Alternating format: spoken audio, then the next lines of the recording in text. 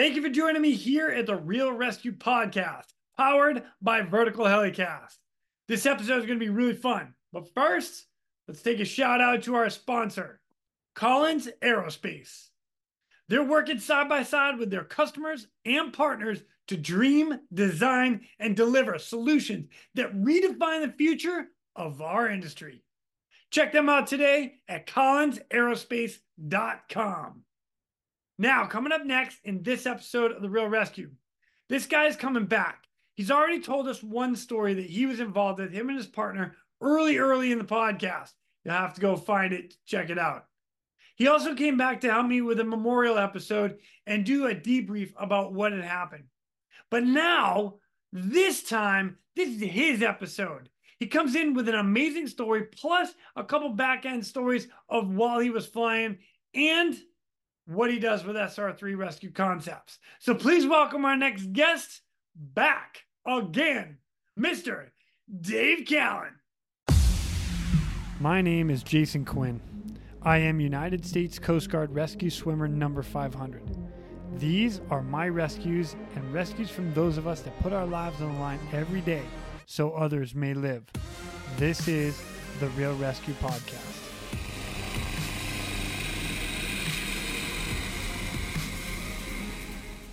Ladies and gentlemen, welcome back to The Real Rescue. Today, I've got a fellow brother of mine, instructor brother, company brother, webinar brother, been on the podcast already, brother. Dude, actually, shit, Dave, we've done a lot together. It's kind of ridiculous. It's awesome. Oh, hold on, though. Ladies and gentlemen, Mr. Dave Callen. What's up, Dave? How are you, brother? What's up, man? It's an honor to be on here with you again. And dude, this is awesome. It's of all the things you just said. I'm so excited. So here's the cool part about this is let me give you a little bit of background for everybody. So you are Las Vegas police. You're retired, but you're a pilot there, or was a pilot there. Then you made and created SR3 Rescue Concepts. So you own your own company, which is a training company. Thank you for helping me come train with you, by the way. Throw that out there. And then in addition to that, you're also a CFI, a certified flight instructor. So you also do flight instruction outside, well, I guess not outside of SR3, but you do. You have a whole bunch of stuff that you do. It's freaking awesome. Just trying to stay busy. You know what I mean? Yeah. I thought when you retired, you're supposed to take it easy. No, that is what they say. But it seems like a lot of the folks that I worked with, they go one of two directions when they retire. They either completely retire and they just live their best life, or there's the folks that do what I do, which is they seem to be working way more than, you're supposed to when you're retired. But, I'm not one of those people that can just sit down. I got to stay busy. So I'm cool with it. Yeah. You know what? I'm cool with it too, because it helps me too. I'm just going to throw that out there. Bonus for me. Yeah, there you go. So I got to shout out you and John Thayer. We're on episode 5. As a matter of fact, for everybody that doesn't know this, I specifically remember you, me, and Rob Monday sitting in a training class down in Alabama, off the top of my head. I think it was up there. Yeah. And we're in the house, and I walked out, and I'm like, guys, I'm going to start a podcast. And your exact words were like, fuck yeah, do it. I was like, that's funny. That's what my wife said. Not quite that dramatic, but yes. Well, you do everything at 105, 106%. So there was no doubt in my mind that it was going to be successful. And it's honestly, man, it's awesome to see what it's turned into and how many episodes you're up to, the number of followers. We run into people all the time that when we're just out doing our thing that you mention your name, mention the podcast. We always tell them, hey, if you've never listened to it, or hey, we're always trying to poach people to get on there for them, but it's cool. And then recently all the new relationships with Vertical and all that stuff, man, absolutely love Mike Reno and that company. So yeah, it's just good people working with good people. So yeah, super proud of you, kid. Thanks, man. I appreciate it a lot.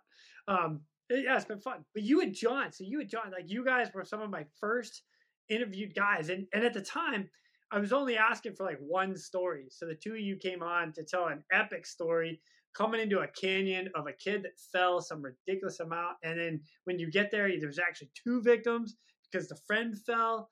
I'm not going to tell anymore because everybody has to go listen to it. Episode 5 was legit. Don't worry about the audio and the visual and all that jazz. I was a newbie, okay? Yeah, we've upgraded since then, Dave. Yeah, quite a bit. And it's funny because within the SR3 community, there's kind of a big thing that is really spearheaded by Steph Mayer, who was also one of the earlier people on your podcast. And, Steph started this tradition where, depending on what number of episode you were on the Real Rescue podcast, particularly among the SR3 instructors, that the lower number you are, anybody that's a higher number than you automatically has to buy you a beer upon demand. It's similar to a challenge coin. And thankfully for me, I have all those dudes beat. So I always laugh when he starts, dropping that whenever we're out and about. So I'm like, whatever. Well, you guys go buy each other beer and bring me a beer too. On that. But yeah, I love it. Oh, John and I jumped on there and we're helping you get started in the beginning, which was super cool. Yeah, well, like I said, I mean, I appreciate it because it was an epic story, and I loved having you guys on to hear it. I mean, in particular, the stuff that you guys were doing in Las Vegas and what Vegas Metro does to go out and high mountain desert temperatures, so you're up at 100 and plus 10 degrees, and well, it's like 48, 49 degrees Celsius, stupid hot, high in the mountains. It just crazy stuff out there. So it was a fun story, but that's why you're back here, because I've only been bugging you for like a year to come back to hear the rest of your stuff. So it's only about time. Well, here I am. So it's all good. It is. It's all good. It's all good. And the other thing about this is the fact that you always tell me you really like it when you have pilots come on. So now you have no excuse but to listen to this one, even though it's you, because you're a pilot. I'm not going to listen to it, but I hate listening to myself. But yeah, selfish. Being a pilot, I always enjoy whenever you have pilots on here because I am all about learning and hearing experiences and stories from everybody. I love hearing the experiences and the stories and, anything that I can take something away from anybody that's on the podcast. But obviously, I just love to hear pilots telling stories, especially when things have gone wrong or they've learned lessons or, they've got something that I feel like, okay, man, I wish I would have known that a long time ago. That would have made my life less exciting, but yeah, I'm a big fan of that, obviously, the pilot stuff. Yeah. Well, I'm excited because you're going to drop some knowledge to us today, along with your stories. So this is going to be a bonus. But before we get into that, Dave, do me a favor, bring everybody up to speed. A little bit of background about you. Where you're from, what brought you into the police department, and bringing you a pilot. Yeah. So just briefly, I was born in California, but we moved to Vegas when I was really young, basically like 4. And so I was basically considered born and raised in Vegas. So I grew up there. Parents divorced when I was young, but and my dad actually moved back to California not long after we moved to Vegas. But he had been recently retired LA County Sheriff's deputy, and he was in the Air Bureau unit. So basically, now you look at those guys, and that's a massive unit. LA County has this, it's a huge agency with a huge air unit. But he retired out of there as a rescue pilot. So he flew patrol and did all those things and was a patrol officer first. And then my mom worked as a dispatcher for LA County and then eventually hired on with Las Vegas Metro as a call taker dispatcher in Vegas. So I just always wanted to be involved in law enforcement. And I was really interested in aviation growing up as a kid anyway, just because of the influence of my dad. So long term, I just knew I wanted to be a pilot. I wanted to be a cop. And I did one tour in the Navy right out of high school, got out, came back to Vegas, was in naval aviation just as an enlisted person. And yeah, when I got back to Vegas, just needed a job right away, went to work for Southwest Airlines for a stint just to kind of pay the bills, but then tested and got hired with Las Vegas Metro Police right at the beginning of 2000. And I did 7 years in patrol and then tested for the air unit and got pulled up there. Long story short, I did about 9 years as a Dave, don't do that to me. Don't make a long story short. These are you can extend for me, man. Oh no, everybody's heard this stuff, but yeah, I was fortunate. Yeah, you have, I know, but nobody else has. So, well, I was fortunate enough to go to the air unit as a pilot, and the way Vegas Metro does it the primary mission is patrol, and they have dual train people. So you go up there and you have to make it through tactical flight officer training first. So made it through the TFO training, and then got assigned my primary flight instructor. Went through flight training, got my private and commercial rotorcraft, and started flying patrol. But during that time there, there was guys that were really, really high time experienced guys in the unit that had been in the unit for a long time that were rescue pilots and were CFIs and goggle instructors, and they did long line stuff and fast rope stuff with SWAT, and they just did all this stuff that was, to me, just incredible and required a lot of skill and maturity, good decision making, just like literally the cream of the crop. So between seeing that and then the influence from my dad, that was the goal that I had set. I said, man, I'm going to try to do everything I can up here, anything that they allow me to do. But I want to be a rescue pilot someday. So at that point, I was just building time. But when I became eligible for these different things, and I tried to show interest and motivation, then I was getting selected to do stuff. So they eventually picked me to be a CFI, and then kind of put me in the, well, we'll probably be able, we'll consider making this dude a rescue pilot program thing. But yeah, I kept the progression there. So, they taught me how to long line. I became an NVG instructor, and then just was getting all of the sign-offs in the unit. And then in Vegas, you had to have a minimum of 2,000 hours of pilot and command time in the unit as a helicopter pilot to be considered to be a rescue pilot. And you had to been a CFI. So, they fortunately selected me to go through the program. And the way it was structured back then, because we had MD-500s and a couple of Hueys. So you basically would go through the 500 training program first, day and then night, and then you would do the Huey program, which was hoist, and then they would do the fast rope instruction. So yeah, I went through that, and a lot of the rescues in Vegas involved doing one skids and tow-ins in the 500 in Red Rock, because it's really tight and confined in those locations. And there was a lot of spots where the Huey, you couldn't even fly it into some of the canyons because it was just so big to hoist. So yeah, I went through that, and then got spun up, went through the hoist training, did that. And then, I just basically got trained to do everything. So I got to roll through all of that stuff and work in the unit as an officer for about 9 years. And then I decided I wanted to advance my career and test for sergeant. And everybody thought I was nuts when I told them I was going to do that. Because if you get promoted, they generally do not leave you in a specialized unit. You go back to patrol to get patrol experience as a leader and as a supervisor of patrol officers. Because at the end of the day, like, everybody's a police officer. That's why, hopefully you hired on is to be a cop first. So, and I agreed with that 100%. Like, I understood the value in it. So I tested the first time and didn't make it. Actually, I was shy, I think. So the first test part of the process is a written exam, and it's really, really challenging to pass. And you study for months. And so I took the written. I think I actually took it with Thayer at the time. Oh, and nice. Yeah, I think Thayer. I can't remember if Thayer passed it or if he fell short by like 1 point, and I was like 2 points. I can't even remember, but yeah, I didn't pass the written.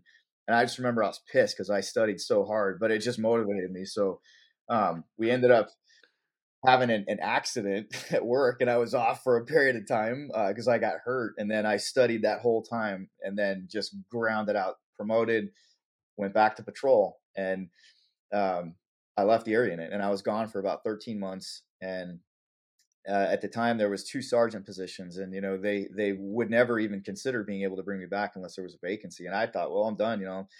I'll just move on and kind of do some other stuff on the department. But I obviously would have loved to have gone back. And one of the sergeants at the time that was up there decided that he had an opportunity to go be basically the vice president of the supervisors union. So he took that spot and then freed up a spot in the area unit. And so I was able to test and come back. And then I finished my career out there until I retired as a sergeant. So I was doing the same thing, got to fly, and flew quite a bit. The sergeants up there fly and contribute just as much as the officers do. So yeah, that was essentially my career until I retired in 2020. Dang, man, what a good career. Solid. Plus your little stint in the Navy. So I'll throw that in there. It just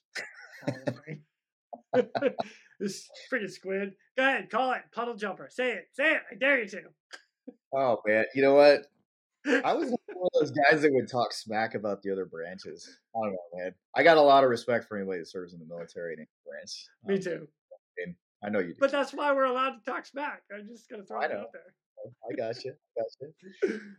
You know what? The only reason I can talk smack to you is because I know if we were to roll, I would get my ass handed to me. So Oh, I like that. The little head nod right there. I got back problems these days, man. I don't know. Right.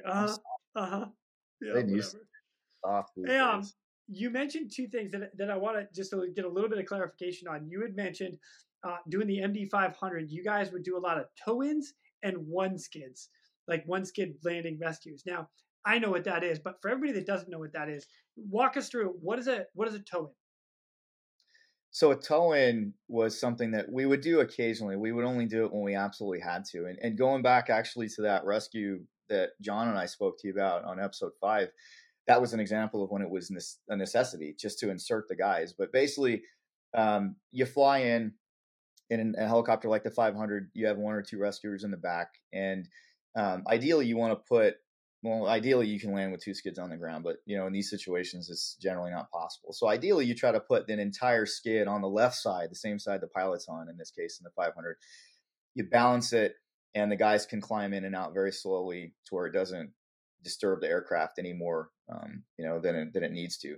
But with a toe-in, the terrain may drop off, and just because of the clearances of the rotor disc and the tail, you have to go in there, and literally it's all you can put on is the toe of the skid. So when we did toe-ins, we would only do it for insertions. We wouldn't do it for extractions, with the exception of when we had to extract the kids on that episode because there's no other way to do it. But for our insertions, what we would do is come in and put ideally the left toe on some terrain, and then generally it would kind of drop off, and that's why you're doing the toe-in. But our guys would climb out onto the skid, and then very slowly, there's some grab handles. They would walk forward along the skid, past me with the doors off, and then step off that way. They could also climb on that way. So we could do extractions with our rescuers that way, but we would obviously never expect a civilian or a citizen to be able to do that. That's ridiculously dangerous. But if we had to get our guys in and out, we could do it that way. But ideally, it would be with a more traditional one skid, and that was the majority of how we did it. And we would short haul in the 500 also, but only when it was necessary. Nice. Well, thank you for that. The other thing I want to point out real quick is that you tested for sergeant your first time and didn't make it, but it didn't stop you. You kept going, and I like that too, man. I want to shout out to you on that one because you didn't quit. You just kept pushing forward. You were going to pass. I'm sorry you were doing it when you were injured, but you know what? Good job. Hey man, failure. I've always felt failure is honestly, it's necessary. It goes hand in hand with success, right? So, the best thing you can do in those situations is let it motivate you. So that's what I did. Thankfully, Yep.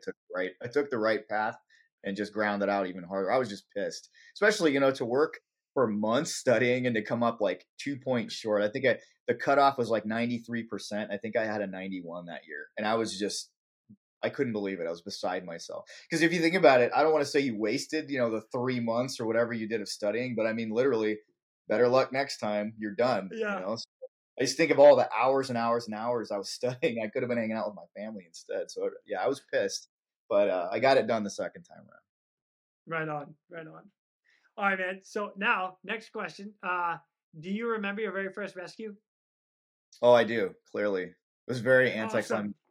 Yeah. Oh, you know what? That's okay. That's okay. What happened?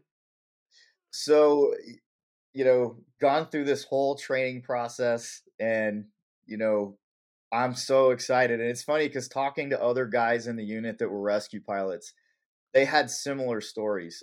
One of the guys that I worked with for years that I have a ton of respect for, a guy named Steve Hammock, that was up there and poured a lot of stuff into me. I mean, all the guys up there did. There were so many guys that poured into me and taught me stuff that literally kept me alive. But Steve had kind of finished my training, and I remember him telling me he had the same experience where you go through this and then you're just like cocked and locked and ready to go. And then you're sitting around for just days and you're like, I need to get one. I need to get one. I need to get one. And it's like all of a sudden it was feast and now it's famine and just nobody's calling to get rescued. That was kind of my experience. It's almost like a curse for a new rescue pilot, but finally we get a call, and it was somebody out in Red Rock. Um, there's a hike up there to a peak called Turtlehead, and it was like a frequent flyer thing, man. The guys actually later on went out there with BLM and put signs up to keep people on the trail because so many people would come down the backside of this thing the wrong way and they'd get stuck and lost. So it was a Turtlehead rescue, and I jump in there with a good friend of mine, Dave Gifford, who was the other sergeant, and then one of the SAR guys in the back, and you know, fire up. We do the briefing. We're flying out there, and I'm just going through everything in my head. It's like this is not a technical rescue either. This is going to be like the least technical rescue that we would do, but still, I'm just going through it all in my head. And I'm thinking, all right, I'm going to do this. I'm going to do this. Like I can land here. I can land there. I could, like just thinking the process. And we're just about to arrive. We're getting in the Red Rock area, and they call on the radio. The guys on the ground are like, "Yeah, we located him. We're just going to hike up and grab him. We're going to walk him out. You guys can cancel and go back to the hangar." I was like, "Oh my God, you gotta be shitting me. Come on, man. Like, you sure you don't?" Like, literally, I told different. Hey, ask them, man. Are they sure they don't want us just to fly in there and grab this dude real quick? No, we're good, man. We're just going to hike him out. So I was like, oh, God. All right. Flew back. Oh, man. Yeah. And then, like, a day or two later, we get another call for just a search, like, out in the Valley Fire. Went out there, did a search. Like, no, I can't even remember what happened. It was like the victim was already gone or something. So then the next one, lame. And then the third one, where I actually could say I picked up a human being and saved them, quote unquote, was with John Clare, a guy out near the Valley Fire, gotten stuck, and had been out there for a long time in his truck on some dirt road in the middle of nowhere. And he ends up walking away from the truck, and he's dehydrated. So he calls. We flew out there, found the truck, flew a little bit, found him, 2-skid landing, loaded him, and flew him out. And I was like, wow, okay, I'm officially arrested. Yeah, the first were pretty lame, but that didn't last long. They immediately started getting much more exciting from there. So yeah. Okay. All right. Well, you've got me intrigued. So, what was your first exciting one? Oh man, so it's funny. I would have to actually go through my logbook and kind of like in chronological order look, because I always wrote them down. I always put like we called it an event number, but an incident number, and I would just put who I was with, and then who I pulled out of. I wouldn't put their names, just one male adult, one female adult. But I'd have to go and look and see.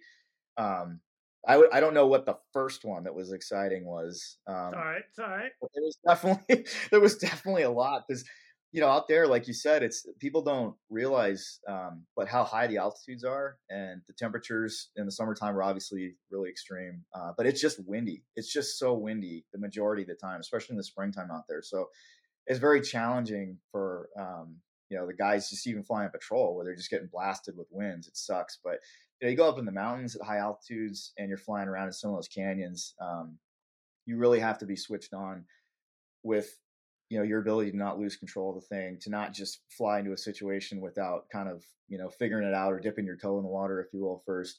And your power management has to be spot on at those altitudes, because the peak of Mount Charleston's 11,900 feet. So when you go to Mount Charleston, you're not doing anything.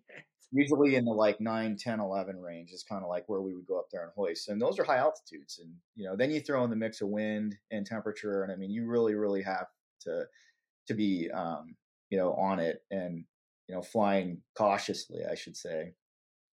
You're flying a Huey up at like 10,000 feet to hoist? Yeah. And so that was Damn, man.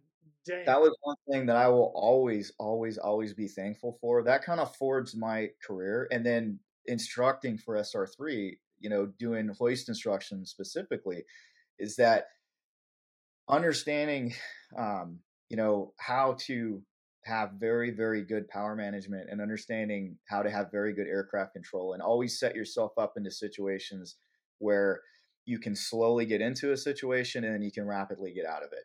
And, it's very common, especially in those Hueys at those altitudes, to go right up to the edge of the aircraft's performance.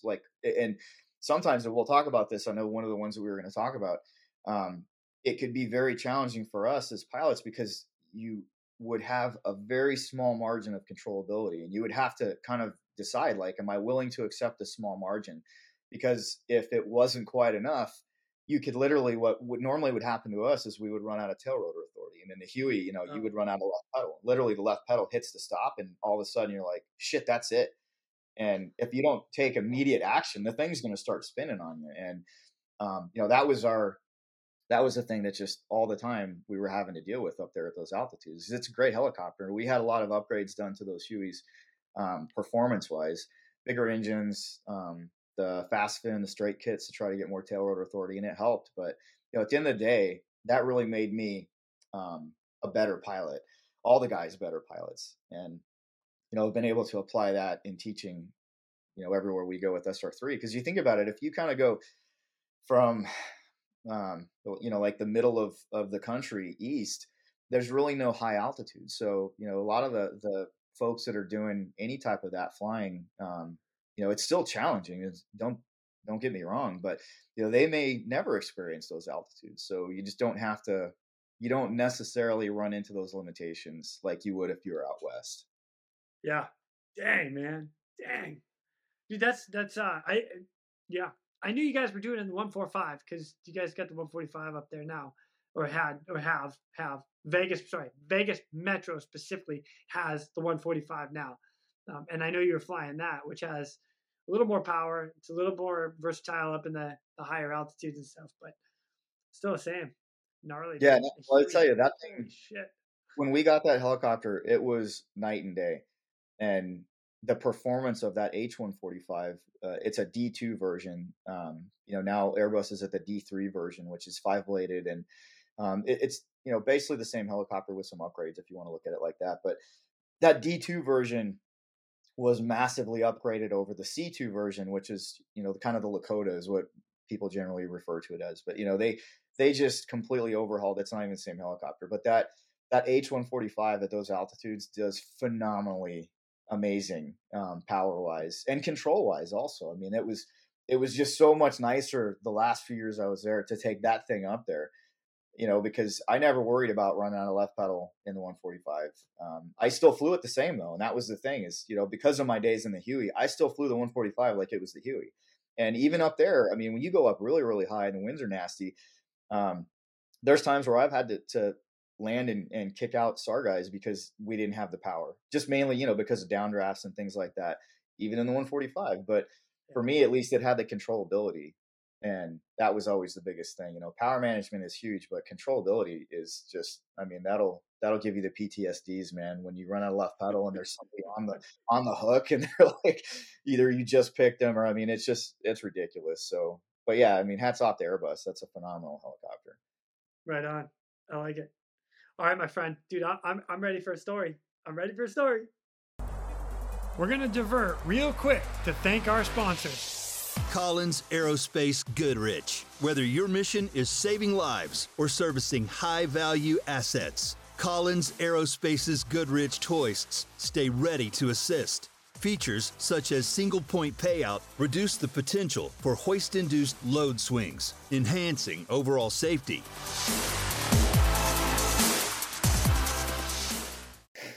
All right, so yeah, we had kind of chatted when you had asked me about coming back on, and you know, about another good interesting rescue story. And this one came to mind because, again, I'm really all about, you know, trying to get something out of whenever I listen to these podcasts or, you know, similar podcasts. So it's funny because in this case it wasn't, you know, any hellacious injuries or anything like that. But like kind of the progression of the rescue and some of the things that happened were just like, holy shit, you know, prefer not to do that again. But essentially for this one, it was a afternoon rescue up at Mount Charleston. There was a single adult female hiker. I want to say she's probably like in her 50s, but she had hiked the North Loop Trail up at Mount Charleston and headed towards a peak called Mummy Mountain. And I think the peak of that is like maybe it's over 11,000. It's like 11,400 or something like that. It's high. So she called in because she had been up there. You know, it takes hours to get up to those altitudes from, you know, like any of those parking lots. So she'd been hiking all day. So she ends up getting off trail and she's lost. She gets turned around and it's late afternoon. So she finally realizes, hey, you know, I'm smoked. I think she was out of water. She was probably mildly dehydrated. So she calls in, and this was before the 145. We had the Hueys, and so we had coordinates on her, take off, and I think I had myself. Co-pilot was Dave Brooks, who is actually still in the unit today. He's a sergeant, phenomenal guy. Love Nice. Dave Brooks. So he was, Brooksy. So he was with me as my co-pilot in Huey. And then I had, I think Thayer was with me. Thayer's always with me when shit goes sideways. I don't know why. And then I had two other SAR guys too, and I can't remember who they were. But basically, so we fly up there with a crew of 5. That was our standard complement in the Huey. And, we're full of gas. So we fly up there, and the winds aren't really bad. They were fairly light, and we find her, and she's, I don't know, she was just over 11,000 feet in elevation, like maybe 11.2 or something like that. So we kind of find her on this downhill side of the peak, and we're kind of doing some orbits, and it was in this kind of a, not like a tight, but just kind of like a bowl type section. So there was really kind of only 2 ways to go in there. So made a couple of approaches, and again, for me, flying at those altitudes, for anybody that hasn't, like, you really have to think about a few things, like making your approaches flat, trying to slow down gradually, approaching the terrain on an angle if possible, so that you're not flying directly at like rising terrain, so that you don't have to make an aggressive 90-degree plus turn to get away from it. So those are all things that we did as a standard. So made a couple of approaches on an angle, flat, just decelerating slowly, trying to, when I still was far away from the terrain, get the power set to where I knew, I was below translational. So the majority of the power and the pedal were in there before I was really committed and close to the terrain, to where, if anything happens, and usually, again, it's you're running out of left pedal, you just lower a little collective, push forward, and you're like, nope, you go around. So that was really common, that kind of testing out period. And it always sucked because, you take off in the Huey and you're full of gas. Like, we had 2 hours of gas on board, and we always needed it. So, you would just have to either burn the gas, or you would have to land and kick out the fattest SAR guy, which I always laugh when we're teaching SR3 voice classes when we talk about these things. It sucks because there's always the current, fattest SAR guy. And I say fat, like out of shape. He's usually jacked. It's the big. Yeah. My biceps are the size of my freaking quads. What? Yeah, it's the heaviest SAR, guy. And I say guy, I mean, it could be a woman too, but generally, it's not. It's generally most of the women that I know that are in SAR don't weigh as much as the heaviest SAR guy. I'm just gonna tell all of the SAR women that I have ever had the pleasure to work with are in phenomenal shape, and they can usually whip anyone's ass in a CrossFit match when it comes down to it. But their weight to ratio is not the same. There's always a bigger guy. Yeah, it's always the big dude, right? And so we make a couple of approaches, and we're just, I'm getting in there, and I'm just about stopped, and I'm hitting, my left pedal limitation. So I would go around. I tried a few times, and I'm like, it's not going to work. So that's all we can do at that point is offload some weight. So said, hey, I'm gonna land down at this lower lodge area where we would always land and usually offload victims and pick up people and gear. And that's at the lowest portion of that beginning of this, giant area that is Mount Charleston. And that's at about 7,000 feet MSL. So that was always the plan. So I said, hey guys, I'm going to fly down there, descend, I'm going to land and kick out, so-and-so. So one of the guys actually said, hey, what do you think about going to the youth camp, the Spring Mountain Youth Camp? It's closer, and it's on a peak, kind of down, descending, kind of down in the direction of where this lower lodge was. But it was higher, and it was up on a peak. But we're up at like 11.2, and the youth camp's at like 8,400. So I was like, yeah, actually, like we could probably do that, because it's basically like it's like a youth detention facility that's up there on this peak. And there's a big football field with, a road that goes up there. And it's a legit full-size football field with light poles and everything. And so they're like, hey, we could have the resident officer who he's already listening on the radio. And he's like, oh yeah, I'm really close. So I can just go up there. I can open the gate and you guys can use this as your staging area, and it's like half the distance. So I was like, yeah, actually that's fine. Like we can go land up there. So we descend down there and, kind of recon the area and looking at it. And it's on this, it legit is on a peak, and the terrain, it's on kind of not like a full ridge line because there's a facility up there, but it kind of drops off on three sides, if you will.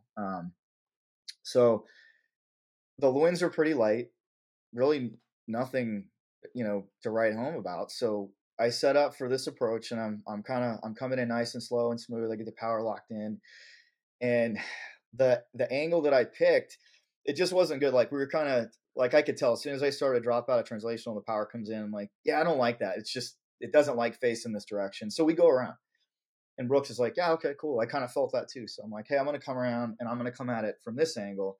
And this will be good because, we'll be able to peel away. We're kind of on a 45. Like I'm doing all the math because I'm still like, I'm not going to get bit up here. Like this, we're still high. I mean, 8,400 feet is still high.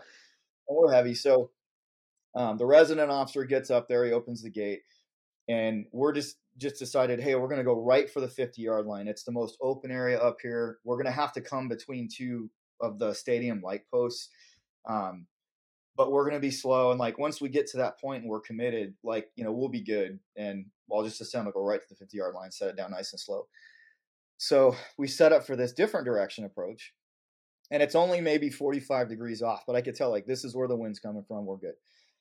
So as soon as we start the approach, everything feels great, like smooth, no issues at all. I remember telling Dave, I was like, this is good. This feels really good. And he's like, yeah, it feels good. So we're just chugging along nice and slow. Power gets set, a decent amount of pedal in there. But again, like that's a critical thing is, trying to get slow as early as you can to where most of that power and pedal required is in there. So, the thing that people don't realize is that if like you're descending like a steep approach in there, your power setting is really low.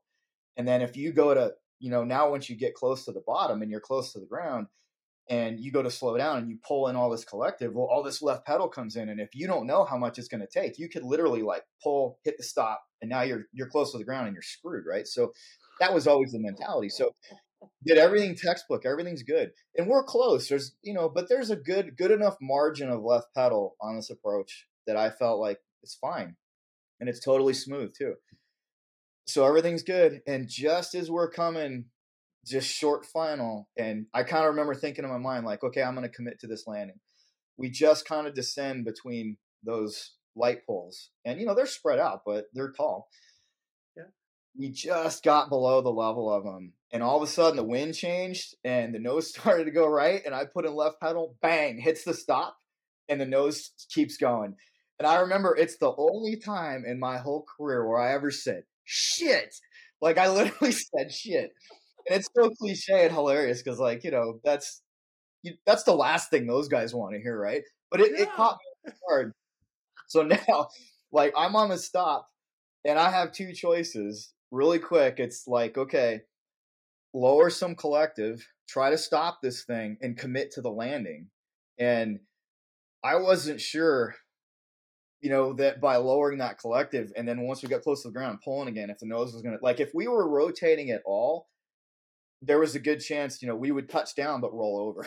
And, my God, that's not ideal. So, I just really quickly, I remember doing the math, and I'm like, shit, we're still moving forward. Obviously, the more I slow down, the worse this problem's going to get. Even though, we're probably doing 10 knots ground speed, maybe something like that. But I just knew like this is going to be bad. I'm going to have to get really lucky to actually get this thing to not rotate when I set it down. And then it's okay. I just kick everybody out and then, probably be able to take off. But I just decided I'm going around. So I had to kind of lock the collective where it was because I don't want to pull. I mean, even one more pound of torque, it's going to get worse. Right. So, I push forward and I'm just trying to milk the collective, and we're still kind of descending because it's like, all right, I don't want to climb any more than I have to because the more I pull, the worse this shit's going to get. So I just drive this thing forward between the next two satellite poles, which are on the other side of the 50-yard line, on the other side of the stadium.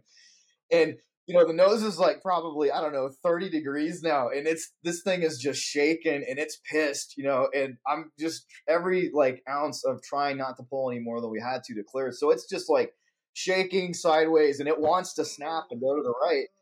And we barely clear the next set of light poles. And then it drops off like several thousand feet immediately. And so it just lower the collective, push forward. And then as soon as it started, like we're flying and everything's normal again. And I remember Brooks was like, what the fuck was that? And I was like, dude, I don't know. Like, everything was good. Even the guys in the back, they're holding on. Oh, that ain't normal. But, I mean, we've been this close on a nice day, just balling that thing up on the side of the mountain, just trying to land and kick somebody out. We hadn't even done the rescue yet, and then there's so many things that come into mind, too, is we always talk in some of our SR3 classes, like especially if you're the only agency or you're a small agency that's doing SAR, if you have an accident, who rescues the rescuers? And even then, like a huge problem now all of a sudden. So say we would have balled that thing up there, even with minor injuries. Well, now we got to spin up a whole nother crew. There's two major problems. We've got a crash helicopter with 5 dudes up on the top of a mountain at 8,400 feet, and we still have a female victim up there. And the sun's, starting to get low. So, for me, it's funny now, and like we all laughed about it. Even, I was talking to Dave Brooks not long ago when we went out to Vegas and we were talking about it. He's laughing. He's like, oh yeah, I remember that. Like, dude, that put a big pile of shit in my pants when that happened, And then on top of it, like you just had the crap scared out of you. Well, guess what? Like you barely even started this mission. Like you still need to go up there and get that lady. So like put that in the back of your mind. Don't think about it anymore. So we go around. And right away, I'm like, we are going to the lodge down to 7,000 where there's no peak and I can make a much simpler approach, and everybody's like, yeah, that's a good idea. So we go down there, land, we kick out our fattest SAR guy. We climb back up there to 11.2 where this lady is. And so now, I gotta insert one of our rescuers up there to where she is. So I go up there and I've got Chris LeBlanc, who is the SAR sergeant at the time. And he was the lightest guy out of all of them. Guy's a total stud, like just absolutely crushes CrossFit, in phenomenal shape. So we fly up there, and now in the back of my head, I'm like, great. Like I just ran out of left pedal at 8.4. Now I got to go to 11.2 and do this shit again, So, but we've kicked off a guy. We've burned some gas. So we fly up there, and I tried a few times where she was to try to insert Chris to where, he was basically right where she was. And we just couldn't do it. The way, the winds are, again, they're light, but it's funny because when we talk about flying in the wind, a lot of times pilots will get stressed out when it's windy because they're like, well, that sucks. Like, flying in the wind's uncomfortable. But unless you're in terrain that makes the wind very unpredictable as far as the directions it's coming from, and you get, big up downs and updrafts and downdrafts, I prefer flying in the wind if it's consistent because you know where it's coming from. Right. When it's light and variable, you get situations like what happened to us trying to land on that football field. And you know what? More than likely, if we would have waited 10 minutes and tried it again, it probably would have been fine. But it was just that one moment in time where the wind was very light and it was coming from one direction at, maybe 5 knots. And we were right at the edge of our limitations. And then it just, it probably started coming up the face of the mountain, coming over the top, and it changed direction. And now all of a sudden, 5 knots here turns into 10 knots here, and that's enough in the mountains to push you over the edge and cause a major incident. So, it's almost sucks when it's like that because it can change, just like that. And that's what happened. So we go up there and I try a few times and the same thing. I'm just right at the limitation of the pedal. And so I told Chris, I'm like, man, I hate to do this to you, but I might have to come down a little bit lower, just maybe another 500 feet or more down this little valley and try to find a area where the wind is either gone or consistent, and that little bit of altitude will give us a little bit of pedal and I can get you inserted. So I do that. I go down and I insert Chris, and he's going to have to hike up to her. And, they don't care. They're just, especially when stuff like that happens, a lot of times they're like, you could put me out anywhere and I'll hike just anywhere. Put me on the ground. So I put him out lower, and he's going to hike up to her. So, but now the issue is at the altitude I put him out at, like say it's, 10.7, call it 500 feet lower. Yeah. There's a little bit of extra left pedal that I was comfortable with.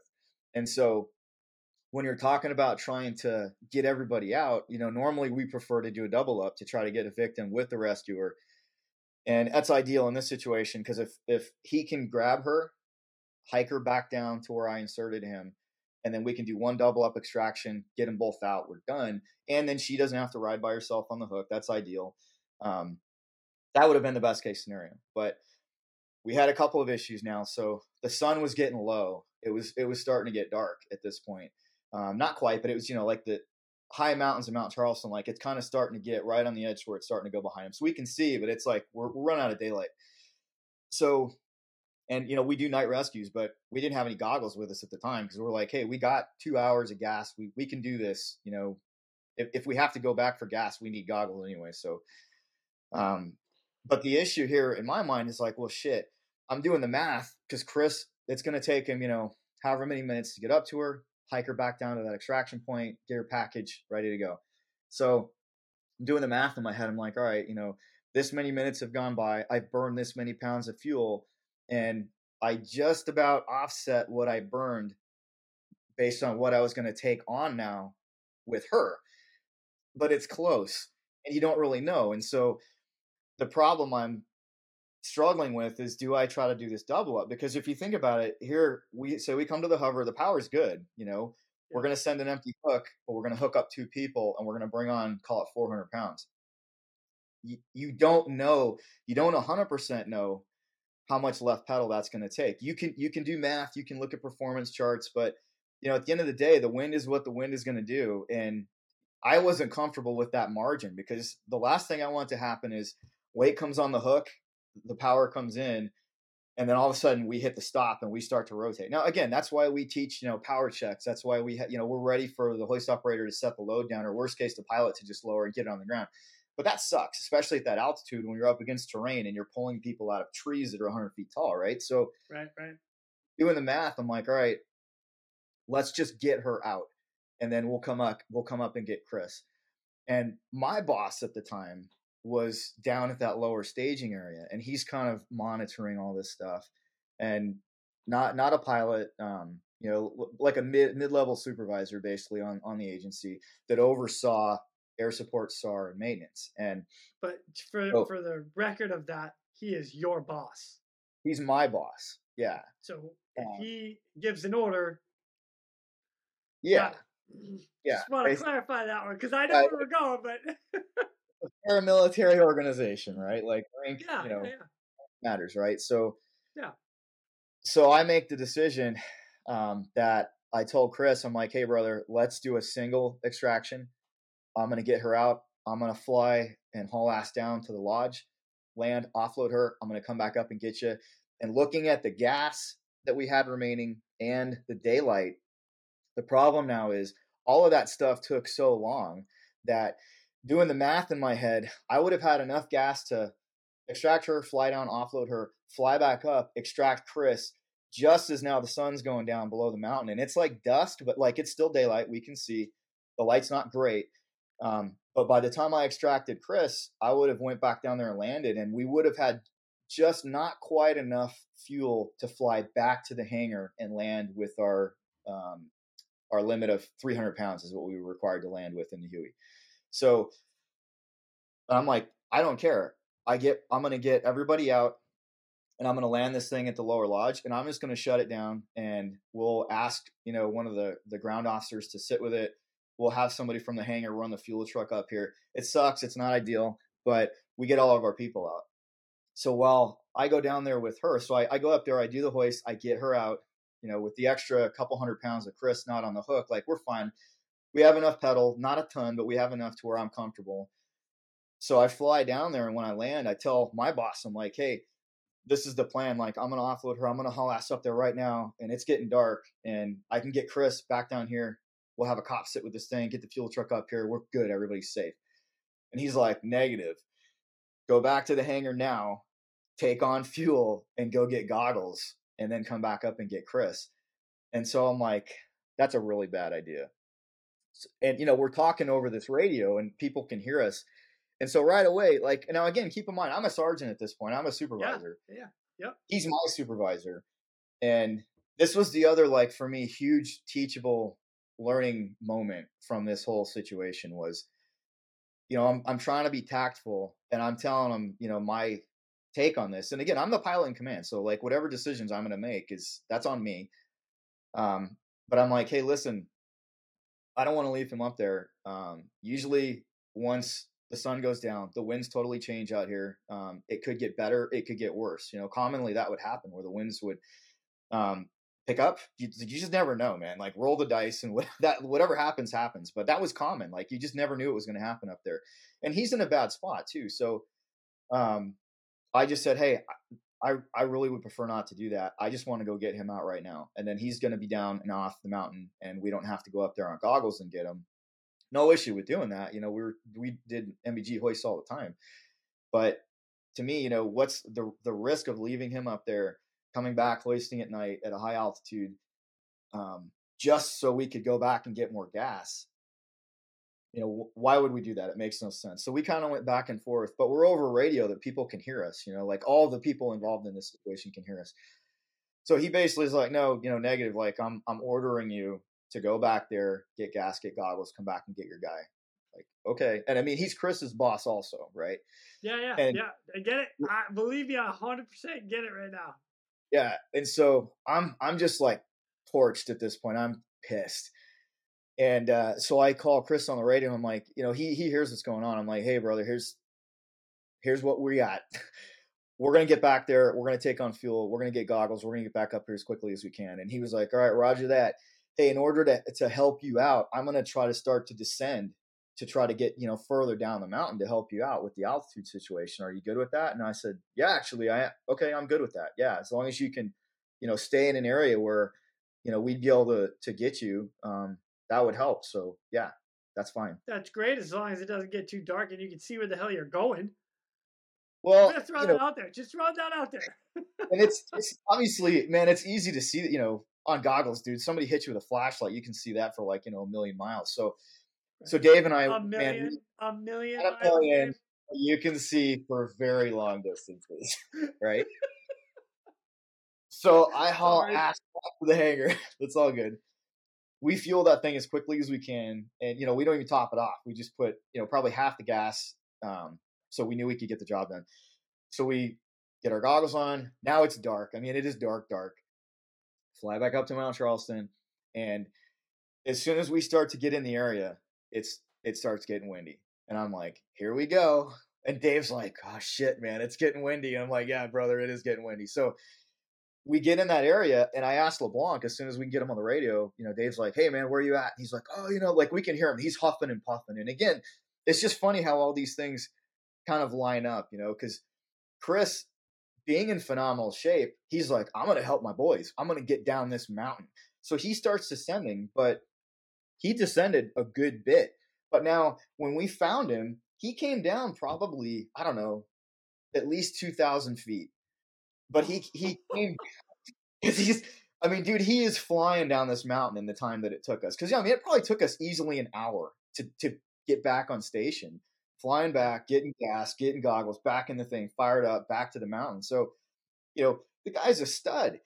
So he just sends it, and he's getting down because he's like, I'm going to help these guys out. I'm going to get all the way down the mountain. So when we get there, now it's windy as shit. And we're getting blasted. And then, he's got, his flashlights and whatever. He's got a headlamp or whatever. But he's one guy. And it's like there's snow drifts up there. Like, it was not the middle of, the summertime. So there's snow up on the mountain. He's off a trail. He's just like Bear Grylls descending best he can to try to, get to an area where we can hoist him out. And he's motivated. So he ends up coming down into like a chute of a canyon. And it starts to tighten up. And when we see his light, we kind of fly up there, and we're in that same plane, and, he's probably a couple thousand feet lower, but we start kind of orbiting, and I'm like, dude, he's in a tight spot now. Like, and, he has no idea. He can't see shit. All he can see is like what's 3 feet in front of him now. And so now he's in this horrible spot, and it's windy. Like, it's windy up there now. And so I try to make some, passes at the mouth of this canyon, and we're just getting beat to shit. And we can't get in there. And that, again, that's what I told my boss. I'm like, one of my concerns is that I come back up here and I can't get him out. Now what are we going to do? Like literally the helicopter will not do it. So, we make some passes and we can see him. And I'm like, dude, I can't get in where you're at. That's too tight. And these winds, like if it was calm, I could go in there really slow, but like we're getting just blasted. I can't commit to flying into this thing. And he's like, all right, Roger that. Like, where can I go? And so Dave's trying to tell him, well, hey, if you can work your way up and out of that thing onto this, this part of the ridge, like we can get you there. And he's like, yeah, I can't go that way. Like I'm stuck. I can't go this way. I can't go that way. Like I got to go down now. He's committed. So looking at that, I'm like, dude, I can't get you anywhere. If you keep going down that chute, we just can't get you out of there. And we even descended, another 1,000. We're like, well, maybe in here, like the winds were just shit. So I tell my boss who's still out there, and I'm like, hey, here's the situation. We cannot get him. He's going to, in LeBlanc's like, I'm going to just hike all the way out. Cause there's a road that connects like the Kyle Canyon area and the Lee Canyon area. And it basically is a state route highway that connects the two. And he's like, I'm just going to hike all the way down to the highway and somebody can pick me up. And so my boss is like, all right, yeah, like I'll just, you guys, guide me in and tell me where to stop. And we're going to watch his light work its way down the mountain. So that's what we had to do. So he eventually descended all the way down the mountain while we're just kind of watching him. And the whole time I'm thinking, man, he's by himself. There's nobody that's with him. He's got whatever he's got for, like flashlights, whatever. There's snow drifts up here. He's in horrible terrain. He's off trail. He's descending down the chute of a tight canyon. And we can't do anything. If he falls and snaps an ankle or a leg, like, man, we're totally screwed at this point, unless the winds change or, all I could do is insert guys as close as I could to him. And then they would have to hike up and get him. So it was not ideal. So long story short, he makes it all. Don't do that. Don't do that to me, Dave. Don't do that to me. He, we're watching his little light track all the way down and Dave's trying to guide him, try to give him some advice as to where to go. But again, from our altitude, everything looks great. We're like, oh, just go that way. But as you guys know, when you're on the ground, it is 1,000 times like for the pilots, whenever you put guys, especially out in the mountains, you look at something, you'll go, oh, that's not that bad. And then when they get boots on the ground, they're like, this sucks. Do not put me here again. It's uneven. It's loose. It's rocky. Like there's shale everywhere. But from our point of view, it doesn't look bad. But, until you've literally walked a mile in their shoes, you don't know. So we tried to direct him as best we could in a safe path to get to the highway. So he finally makes it all the way down. Hike, and it's like descending terrain, and then he has to hike up a little bit to get up to where the highway is. So he finally gets there. Boss picks him up, runs him back to the hangar. And at this point, like I'm literally just like fuming. I'm so pissed. And really at myself, like the person that needs to be pissed or, the brunt of it is me. And at least, I did realize that. I'm like, I'm an idiot. Like I should have absolutely put my foot down and in hindsight, said, okay, I'm going to go up there and do it anyway.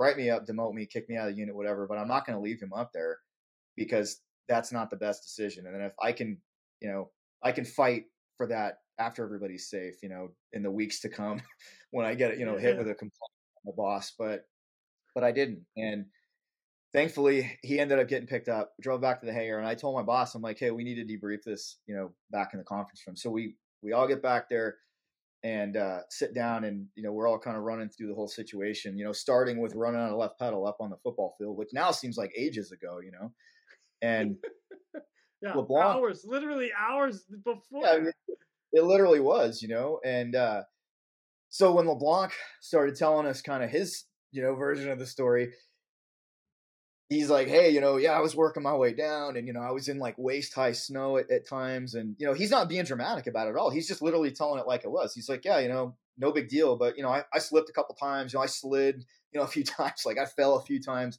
I was trying to figure out where I was going. And I'm just like, this was the stupidest thing. We are so much better than this. This was the dumbest thing we could have done. And if he would have gotten hurt up there, it would have been my fault. It would have been 100% my fault. Like I was a rescue pilot. I was a sergeant on that flight. I was the PIC, like all of these things. Like as far as leadership goes, I failed Chris as a leader on that flight. And it still to this day, like bothers me. I was like, God damn it. I wish I could go back in time and make a good decision. Right. Cause I made a bad decision. And thankfully it was fine. It worked out. He didn't get hurt. And we got him out. But, we had a very heated discussion, which is not, for me, that's not in character for me, no yelling and screaming or whatever. But I mean, I told my boss exactly what I thought. I'm like, that was a really poor decision. Like, it's my fault. It's not yours. But, in hindsight, like, it's not being a pilot, not being a SAR person. Like, he's a manager, but people in those roles really do have to trust the people that are working for them to give them the best information to make good decisions, right? Yes. And that did not happen, unfortunately. But again, like, I still look at like it's my fault. I should have been more aggressive. Aggressive is probably not a good word, but I should have been more, direct with why, and then even just went up there and did it anyway, and rolled the dice as far as discipline. And I feel like even if I would have got hit with a potential, complaint from my boss, I feel like once a bunch of interviews are done, people would have understood, like, I'm not doing anything, like horribly negligent. Like, my heart's in the right place trying to get our people out so that they're not hurt. I mean, keep it in mind, like, we had lost an officer up there. We lost Dave Van Buskirk on the next mountain over in 2013. Like, which it's we're going serious. to talk about, by the way. But end of the day, saw a debrief, and it was what it was. But I learned so many things on that flight, going back to like the left pedal landing issue, and then going up there and making the decision to do the single instead of the double, which I still felt was a good decision, because I just was not going to risk, especially with a civilian on the hook running on a left pedal, mid hoist in 100 feet of trees. But then I learned so much as a leader and as a supervisor, in those situations that, I really did take a lot away from it. And, I just felt terrible for Chris, but, and LeBlanc is just, the guy's an animal. He's like, oh, whatever, man. Like, I could do that again tomorrow. Like, no big deal. Like, he didn't care. I mean, he was trying to do everything he could to try to help, us cross the finish line.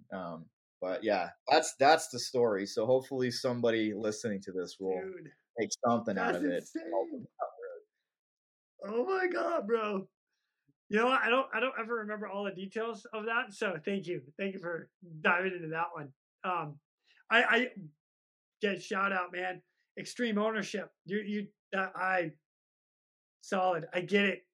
Like, yeah, I understand exactly what you're saying with, taking ownership of it. Like, it should have been my call. I should have done this, and I didn't. And I've been there too. And I'm also on board with people in the management position that might be overseeing it.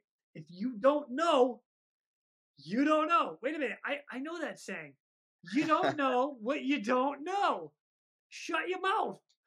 Gosh, let us do our job. We know what we're doing.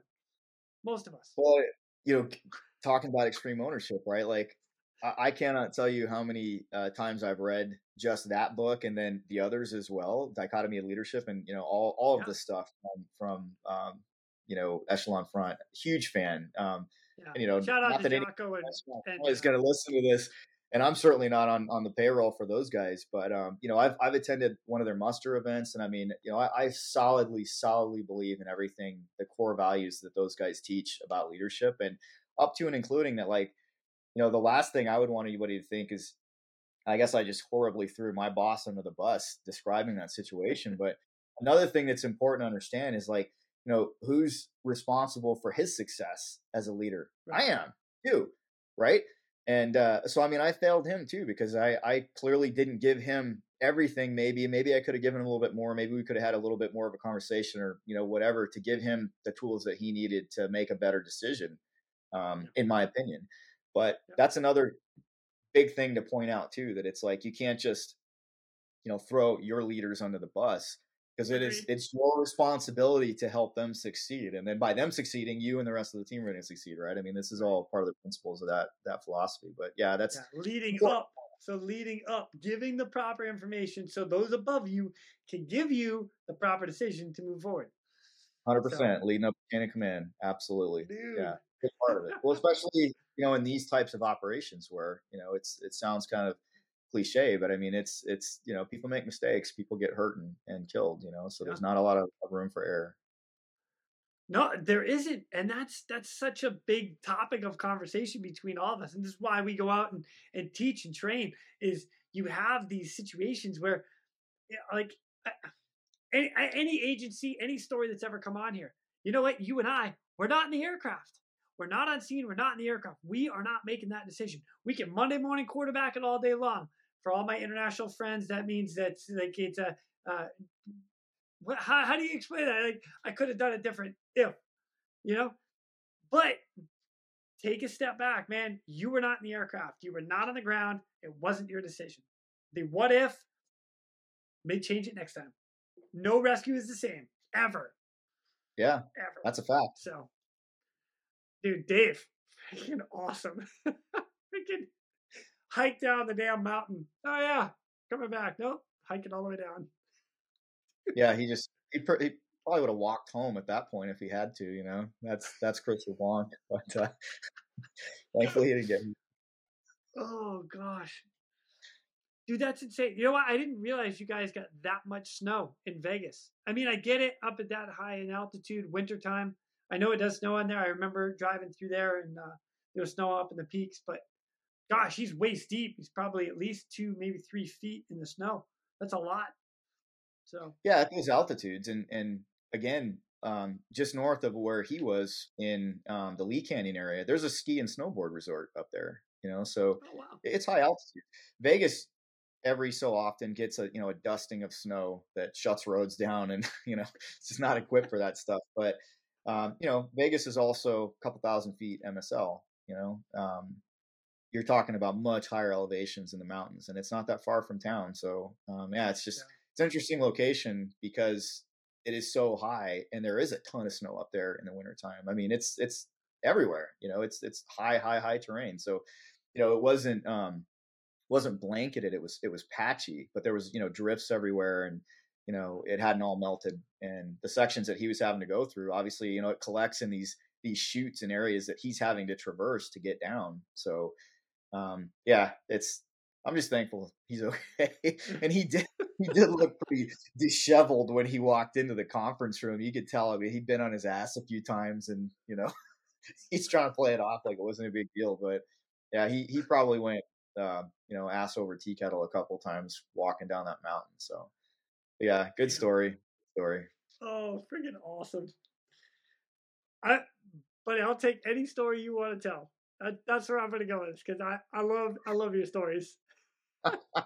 That's the best one I got right now, man. I feel like, I don't know. I'd have to ponder on some of the other ones, but again, I'm a fan of anything where you can just share something that you did that things didn't go right.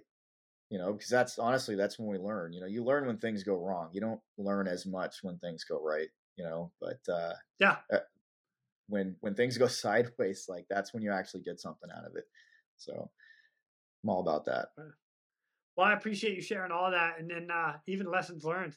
That's good stuff. I mean, right up from trying to do a landing at 8,000 feet to dropping guys off and all the way to that. So, but I like it. Well, it seems to be that time, because we've hit our bingo. We'll be relaunching for part 2 of this episode after we refuel. We'll see you soon. Go! Now, it's time for me to pull chocks and take off. But before I go, I'm always looking for the memorable rescues that people have done. If you have one that you're willing to share, or know somebody who has a story, please feel free to reach out to me. I'd love to highlight it here at The Real Rescue. For everybody that is standing by for that SAR alarm, remember, those in distress are praying for a miracle. They are going to get you. So until next time, fly safe and swim hard. Thank you for joining me today here at the Real Rescue Podcast, powered by Vertical Helicast. We'd also like to say thank you to our sponsors for this episode. Collins Aerospace Goodrich. Whether your mission is saving lives or servicing high-value assets, Collins Aerospace's Goodrich hoists stay ready to assist. Features such as single-point payout reduce the potential for hoist-induced load swings, enhancing overall safety.